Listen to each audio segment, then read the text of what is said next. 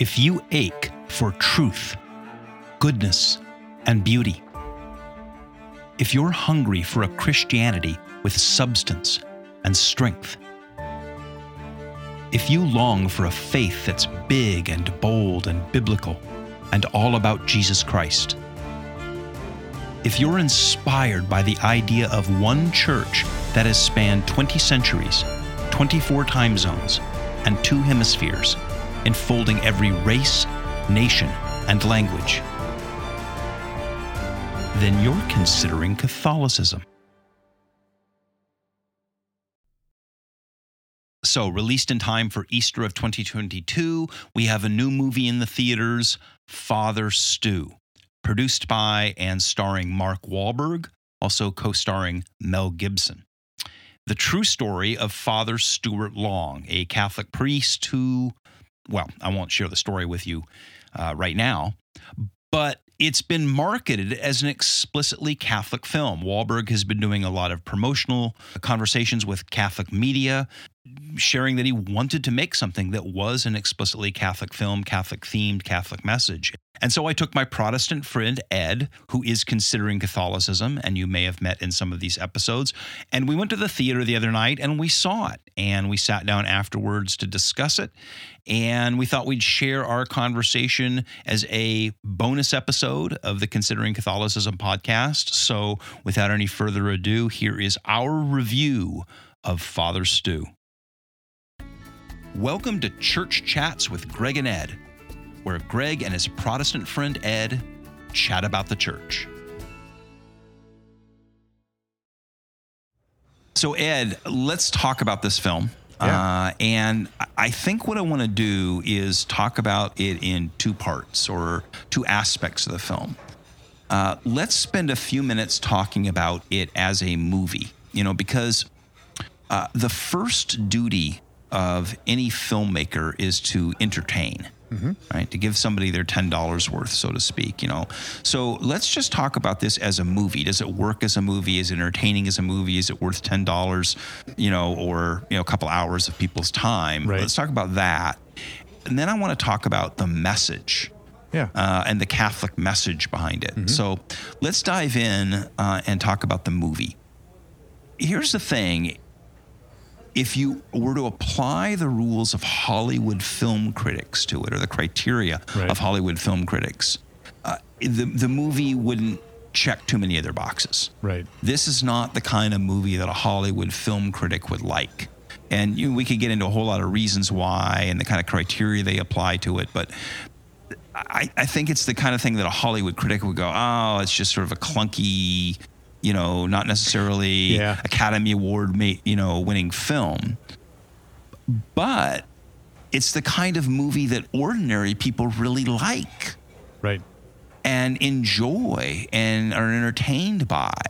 And I think what you're seeing in the reviews, like if you go on Rotten Tomatoes, you're seeing that. The critics, I don't know what the current numbers are today, but the critics, like 10% of the critics like it, 90% of audiences like it. Was it a good movie? And I think that it was, by the standards of ordinary people who are looking for something for a couple of hours to watch and to be entertained by and engaged by. I thought it was highly engaging and highly entertaining. What did you think? I was drawn in the whole time. I wanted to know what was going to happen. I wanted to know what was going to happen next, right? All of that.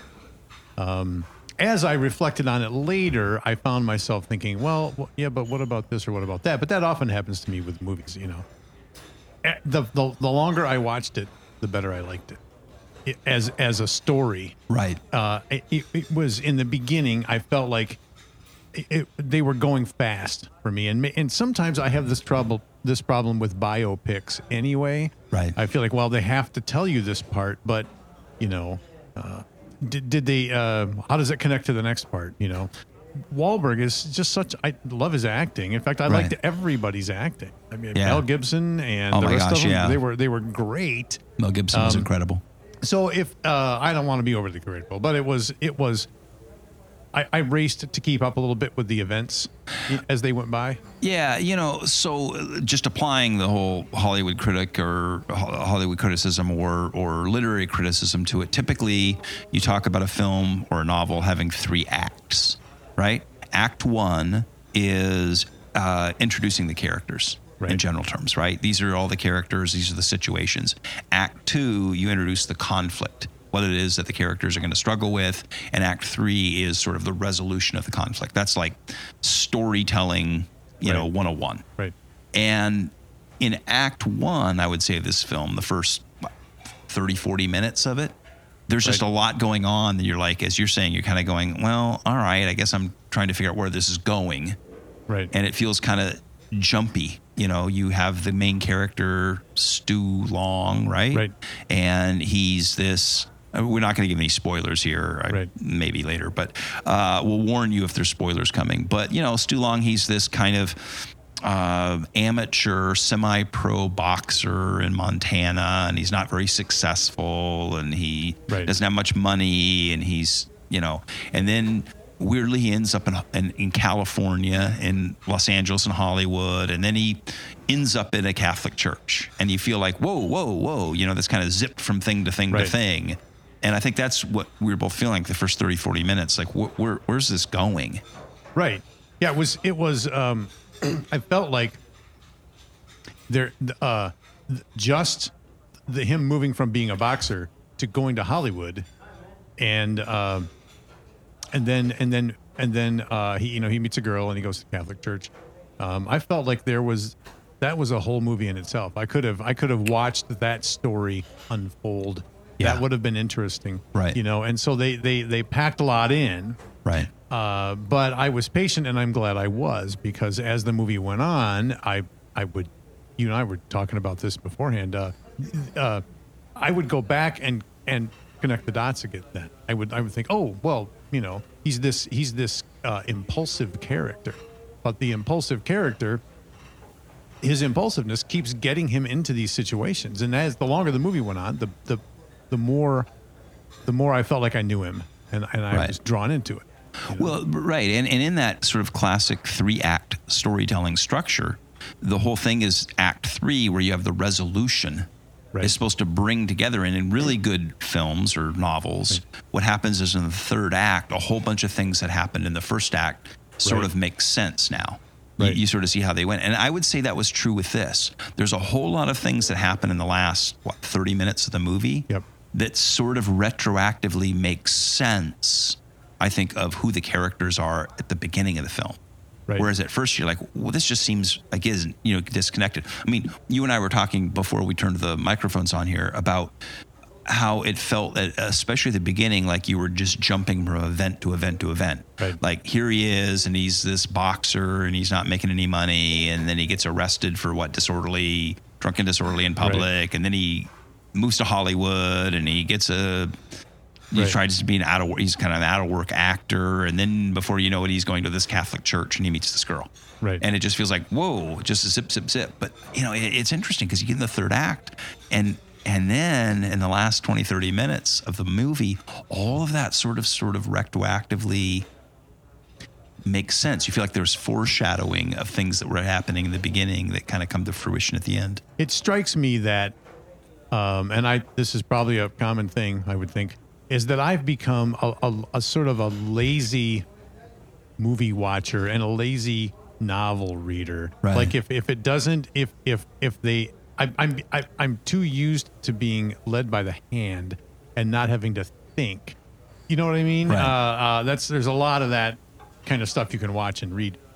So I did go back, and you pointed out to me in the lobby afterwards that there was a scene where he goes to this family, his girlfriend's family, for dinner, and the father says something to him that later on happens to him, and you think, oh my gosh, you know, that was I needed to pay attention because, you know. So maybe we'll talk about that in the next part when we talk about the message and the Catholicism in this. But a little bit of a spoiler alert. So if you're listening to this, you may want to just put your fingers in your ears for a second. But I think it's a good illustration. You know, he meets this girl, Mexican girl, who you know, is very Catholic, and when he meets her father, the father says, you know, in my country, men crawl on their hands and knees to the woman they love, or whatever. And then later on, at a critical moment in the film, Mark Wahlberg's character, who becomes, Father Stu, ends up literally crawling on his hands and knees to an icon of Mary, statue of Mary. Right. And so you sort of see those things become connected. And that's where I would say to anybody who's listening to this, I highly encourage you to see the movie. When you do, you got to stick with, I guess what I'd say is you stick with it for the first 30, 40 minutes, because it feels like it's like coming at you and you're going, where's this going? Yeah, it's worth it. But it pays off. Yes. And I want to say one other thing too, about the filmmaking and the character and the actors in this, or the thing. So I'm going to just be honest with you. I really believe that Mel Gibson is one of the best directors in Hollywood. And he's a complicated character, right? And it was casting him in this film was really interesting, because the character that he gets casted as is this guy who has this checkered past and is difficult, and this character that sort of needs to be redeemed. And I don't want to give too much away what happens, but it's a character that needs redemption. And it was sort of brilliant to cast Mel Gibson in that, because that's Mel Gibson, like with respect to Hollywood. Right. He's like this guy that, it kind of needs to be redeemed for some of the things that happened in his real life. Right. But he's always been a genius. And you look at the films that he's produced, and the films he's co-written, and the films that he directed. And sometime we're going to review Passion of the Christ, which is an incredibly brilliant Catholic film, maybe one of the most brilliant Catholic movies ever made. And so, and then you look at Mark Wahlberg, who this whole thing was super interesting to cast him in this role. So Mark Wahlberg, if you don't know who he is, he started out when he was like 17, 18 years old. This was however many years ago, because he's like 50 now or something. But 30 years ago, he was Marky Mark, the rapper. Yeah.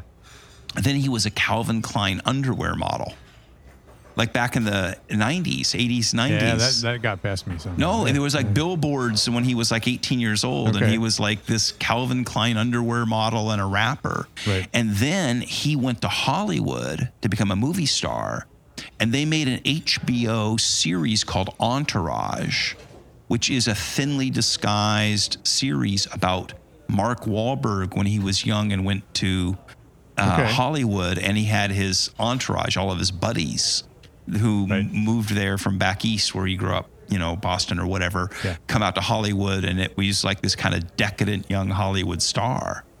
And then he starred in some questionable films. He made Boogie Nights, and he did these kinds of things. But then he's become a real serious Catholic, and his whole life changed. So when you look at the arc in this movie, Stu Long, who's the boxer, and then the out-of-work guy goes to Hollywood, struggles in Hollywood. This is, in a sense, Mark Wahlberg.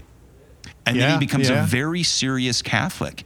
And I saw an interview with Wahlberg recently where he said he's basically made so much money in Hollywood now that he kind of wants to dedicate the rest of his career to doing Catholic films and things. Wow. So he himself to cast him in this role, he cast Mel Gibson in the role that he was cast in, to cast Mark Wahlberg in this role. Kind of genius casting, because their own personal stories are reflected in these characters. Yeah, it brings a lot of shorthand into the movie. You know, if you know anything about Mel Gibson, it's the same thing, right? So I felt like there was, and the longer I sort of ruminate on this, the more I think it, there was a lot of meat on the bones in this movie. There was a lot going on, a lot of serious, good stuff, and it needed some reflecting on. Right. And the thing I would say too about that is when you have somebody who is really a genius level filmmaker like Mel Gibson, and then you have Mark Wahlberg, who's becoming, I think, a very serious filmmaker, and the both of them very serious Catholics. And Mark Wahlberg put his personal money up to make this movie. Oh, I didn't know that. He partially funded it. He's executive producer of it, and he partially funded it with his own money.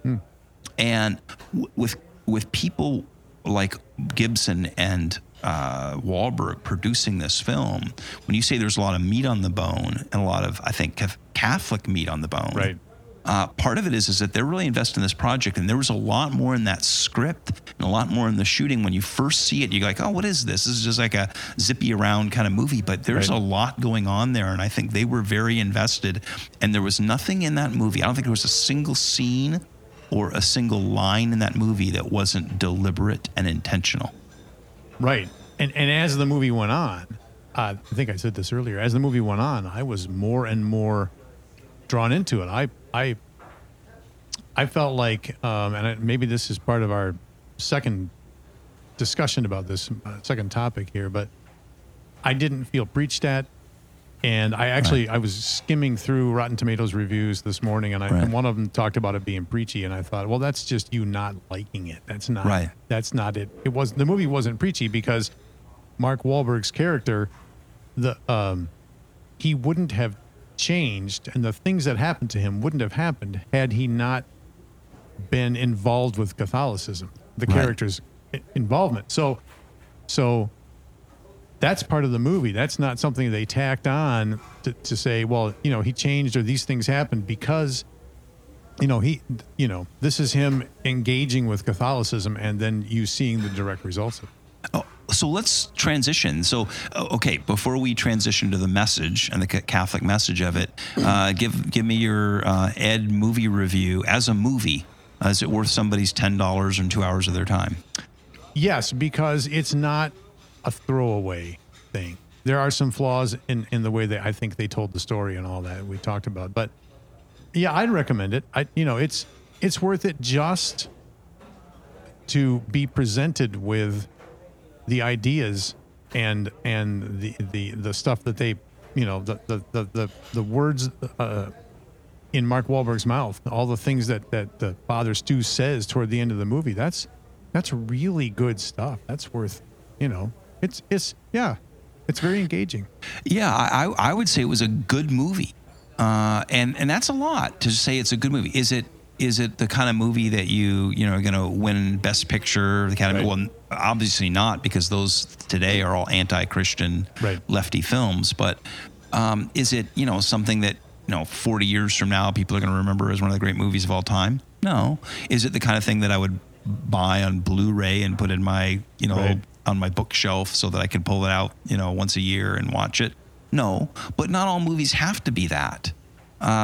It's the kind of movie that Hollywood, I think, used to make in the good old days. It was a good movie. It was an entertaining, well acted movie that I think engaged you and kept you, especially on the edge of your seat towards the end, all the way to the end. And at the end, you went, "Wow, that was worth my $10 and 2 hours of my time." These were deep topics, deep subjects, and they didn't shy away from it. Right.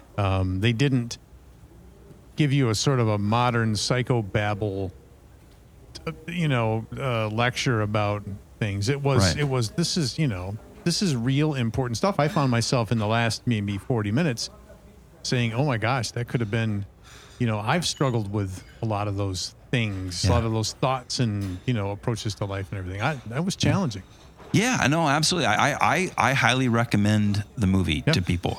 If you're looking for a film right now, especially right now, because the entertainment industry is a total wasteland, and I think that if you're a person of faith, especially a person of the Catholic faith, or somebody who's curious about Catholicism or considering Catholicism, I absolutely think this movie is well worth your time and money, and you won't be disappointed that you spent the time and money for it. But that brings us now to the second half of the conversation, which is, let's talk about the message and the Catholicism in it. So, setting aside there was a good and engaging movie and worth your time and money, let's talk about how you saw it as a Protestant, as someone who is curious about or considering Catholicism. How did the message or the Catholicism in the movie strike you? I'm curious what your impressions were.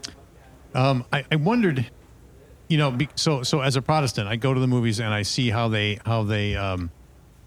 treat Protestantism, and it's they make it look archaic and out of touch, and they make you look. The Christian characters are one dimensional and kind of dumb, and mind numbed, and they've just been, you can clearly, the people who make those movies don't like that. Now, since I'm not a Catholic, I didn't come into it thinking, well, let's see how they treat Catholics, because, that's not me. I was going to ask you that. Mm-hmm. I want to hear from you what you thought about how you felt they treated it. But at the beginning, when he first begins encountering the Catholics, he's this impulsive guy, and he's outspoken, and his language is coarse. And the answers he got from some of the people he talked to at first seemed, in comparison, to be sort of like they were reading them out of the book of Catholic answers to people who, but I didn't disagree with them.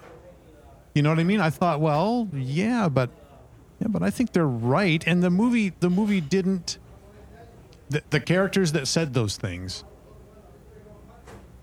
said them believably, I think. If you're talking about the scene in particular that I think you're talking about, I think it's interesting because there's a scene where Stu Long is going through what the Catholic Church calls RCIA, which is the rite of Christian initiation for adults. It's basically new members class for Catholics, what you go through, and they're going through the catechism. So they're sitting literally in a little classroom, and they're going through, basically walking through Catholic doctrine and the catechism, and there's like a back and forth questions and answers, and they're basically giving you the catechism answer. So it's interesting you say they're basically giving you the rehearsed answer. They were. Yes. This is like the RCIA teacher going, well, the answer to that question from the catechism is X. And then, but then I know where you're going with this because we talked about it before we turned the microphones on. And you were like, okay, well, that's a textbook answer. But literally it was. Literally it is the textbook answer. But then you see how Stu Long, the Mark Wahlberg character, how he takes that and how he applies that. That was what was interesting. You can see him going through it. At first he's going through the motions because he wants to impress this girl, right? Then you can see him as he does the Catholic things. He's praying through the rosary. He's got the beads and the whole deal. You see him engaging with it, and it starts to become real to him. And I think that's a sign that there's something big and serious that Catholicism is. These may have come across sounding like textbook answers, but those things are important. And the more you think about them, the more important they become. And the more you let them in your life, the more important they become. And that's what I saw happening to him, was he was actually being changed. So exactly. And he never contradicts those answers. So the rest of the movie, the textbook answers he gets from the catechism in the RCIA class, really the rest of the film unpacks those and shows them applied in reality. And one of the things I just want to say about that is this film, I think, takes Catholicism seriously. It was, I think, made by Catholics. Wahlberg and Gibson are serious Catholics. And it takes Catholicism seriously. It's not a Hollywood version of Catholicism. It's very real. Right. And it's a true story, by the way, right? It's a true story of Father Stu Long and his biography. So it takes Catholicism seriously. It doesn't contradict it. But what you see in the rest of the film is how the things that the RCIA teacher is explaining from the catechism, how those play out in real life. Right. And there's one in particular, I don't know if this is the one you were thinking about, but in the RCIA class at one point, Stu Long, they're talking about confession. Yeah. And what is confession and what you're supposed to do in confession and how, or something, and what its function and role is. And that plays a huge, huge role later in the film. Because the teaching that they give, the catechetical teaching on the sacrament of confession and reconciliation, is exactly what gets played out, especially in the third act of the film. Right. Specifically in the confessional for him, and then when he becomes a confessor to others. Right. There's a tendency, it's a kind of a modern tendency, is to make religion or an approach to God all emotional and no not any thinking involved, right? No intellectual stuff, but that stuff is true, okay? And I liked it that they handed us some big concepts and some big things, and then you watched them play out.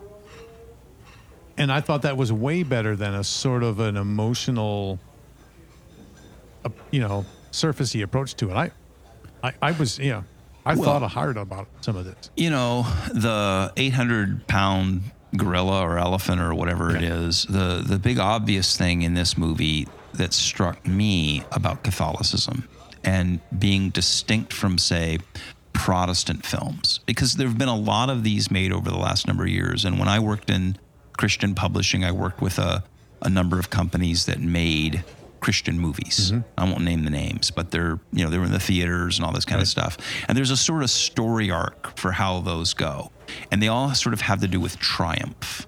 So it starts out and there's somebody who's bad. He's a drunk and he's cheating on his wife and he, is overworked, whatever. Right. And then he encounters Jesus and it changes him. And then he stops drinking and he becomes a good family man and he reconciles with his children and, and then he goes off and does Habitat for Humanity projects or something, right? And I'm not mocking that, but that's sort of the predictable story arc, because Protestantism is about how Jesus and a relationship with Christ helps us to triumph and leave suffering behind. This film is, I think, profoundly Catholic. Yeah. Because it's about embracing suffering. And it's about how suffering is the path towards genuine union with Christ. And you and I were talking about this offline.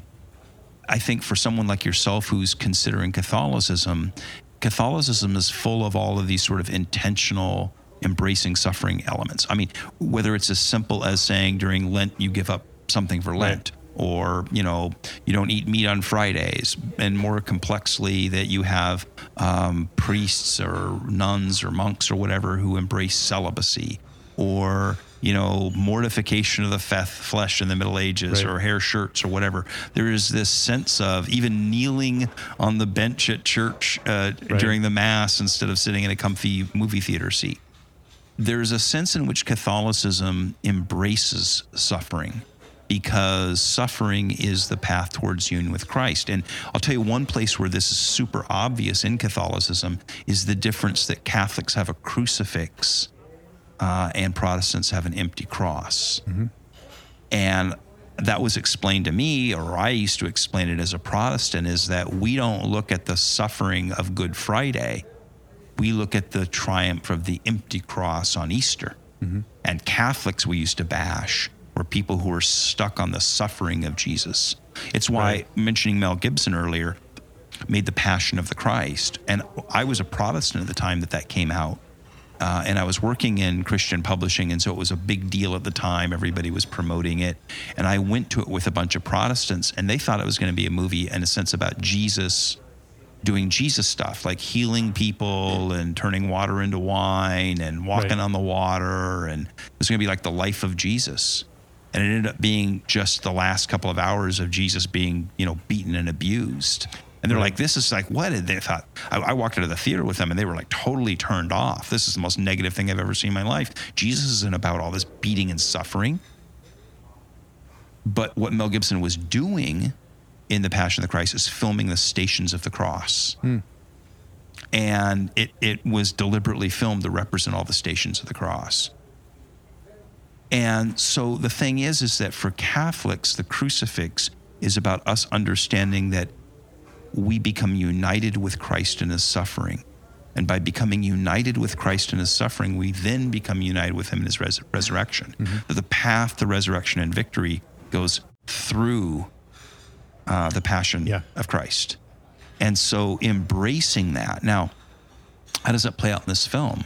Well, I don't want to give any spoilers here, but the whole arc of this movie goes in a direction that you don't think. Like if you see the marketing posters for this, you think, oh, he's going to become this like apologetics, evangelistic, battling priest.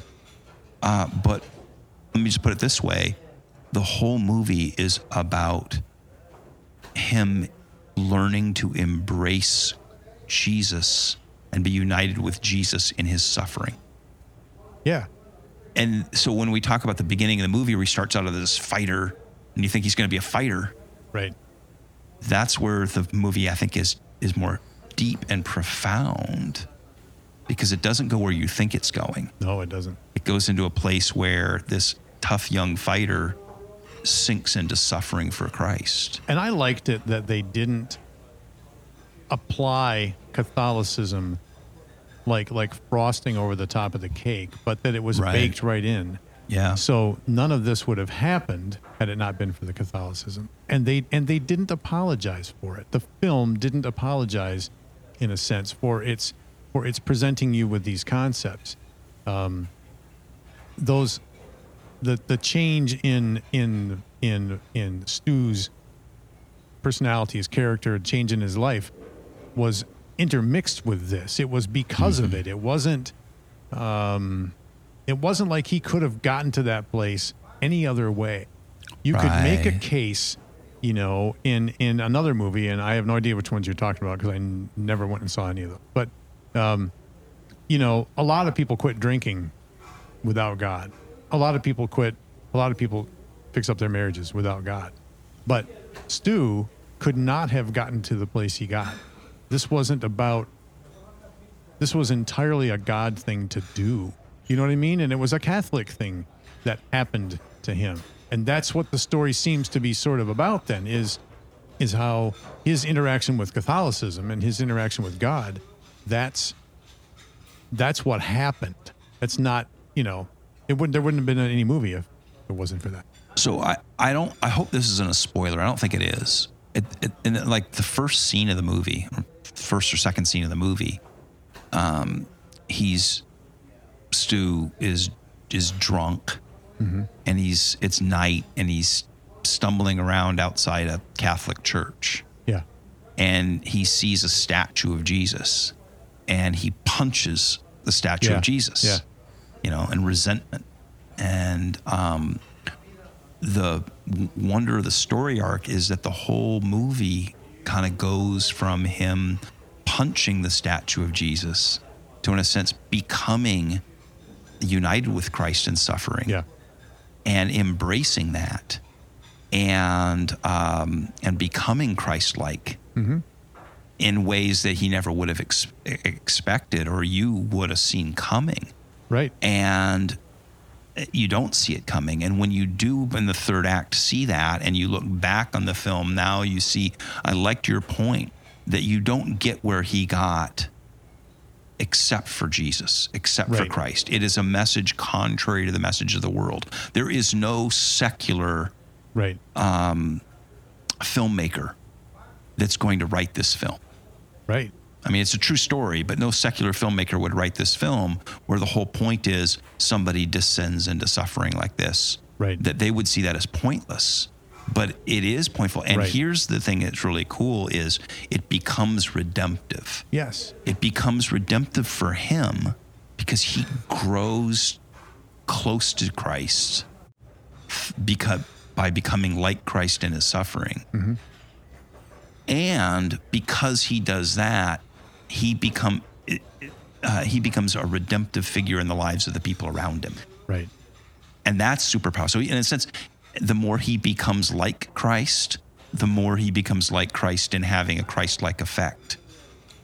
The more selfless he becomes, the more he loses in popular sense, the better he becomes. And that's not, he didn't win with a capital W. You know what I mean? He didn't win in the ways that we're used to seeing people win in these kinds of movies. You have to. It's a big thing to digest what he goes through and how the movie presents that, and he presents it because it's a real story as him winning. That's just different. It reminds me of St. Paul's words when he says, "I have given up all things for Christ. I consider them to be rubbish. That I have, I've become like him, united with him in his suffering, and so therefore I can be united with him in his resurrection." I found that glory. really challenging. I had to go home and think about my life. Yeah, and I think that's what makes this a genuinely, profoundly Catholic film. Right. Not just that the subject matter is Catholicism, like it's about a priest, or there's a bunch of churches in it. Right. It's profoundly Catholic in its message. Yes. It's profoundly Catholic in its storytelling and the story arc. Mm-hmm. A Protestant doesn't make this movie. Right. And I think in some sense a Protestant doesn't get it. Doesn't get this movie, maybe you do. But you have to be coming into this place where you understand that Catholic message. And I think about other great Catholic films or novels, what I consider to be the great Catholic films and novels, some of which maybe we'll review in the future, but they all follow this arc. Because it is the arc. It is the story, isn't it? Right. I mean, the story of our lives is to grow and become united by Jesus and grow in him. And we've talked about this in our previous conversations about what we're trying to do is perfect our faith. This is sanctification. That's what Stu Long goes through. He goes through sanctification. That all the way through, I kept thinking as he began engaging with Catholicism in the second and third acts, there were several points where I thought either I didn't want him to make that decision, like, well, what are you doing? That's not the way to win in life. It's kind of a crude way to put it, but I thought, no, you should really do this. You should really do that. He's got a girlfriend. He becomes a priest, and I'm thinking, I think I would have chosen the girl. And then all this suffering happens to him, and I found myself thinking, if that happened to me, I think I'd just be bitter. Right. And he wasn't. Or right. at least he worked through it and came out the other side a better person. And I thought more Christ-like and farther up and farther in, right, toward God. And I thought I went away challenged and was sort of compelled to think back over my life, right. and ask myself, were these things that I thought were losses, were they actually wins? I think in an earlier episode we talked about that quote. That the only great tragedy in life, the only great regret, would never to have become a saint. Right. And I'm not saying that Father Stu Long, is a canonized saint, but in a sense, we all become saints, and we're all on this path towards sainthood. And what you're really seeing is God working in somebody's life to bring him in, and then show him the hard path of sainthood. It challenged my definition of succeeding in the Christian life. So to all of you out there, at least I highly recommend you see this film as a film worth your $10 and your 2 hours. And I even more strongly recommend that you see it as a Catholic film that can teach you a lot and inspire you as a Catholic. Ed, your final judgment? I recommend it. Go see it. Don't spend your money always just being entertained. Don't think of this as just popcorn. Go be challenged. It's a good thing. Great. All right. Thanks.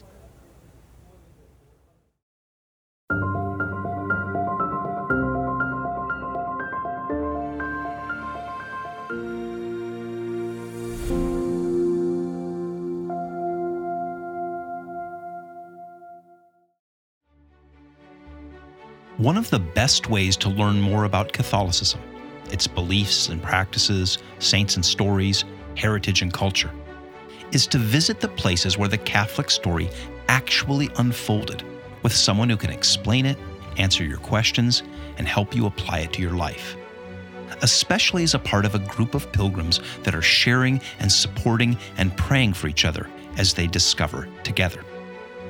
That's why the ministry that produces this podcast, One Whirling Adventure, offers pilgrimage trips. I'll be your guide and teacher, unpacking Catholic faith, life, and heritage for you in some of Catholicism's most significant sites. If you'd like to join me for a pilgrimage to places like Italy, Ireland, Israel, or France, visit the website onewhirlingadventure.org to see the dates and details of upcoming trips. That's onewhirlingadventure.org, and click on the Travel tab at the top. Let's discover our Catholic faith and heritage together.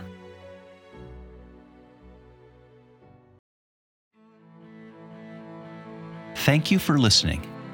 Considering Catholicism is produced by One Whirling Adventure, a 501c3 nonprofit organization with a simple mission: to excite and educate people about historic Catholic Christianity and to equip them to live, share, and defend it in the 21st century. We depend completely on your generous donations. Learn more and consider supporting our ministry by visiting onewhirlingadventure.org.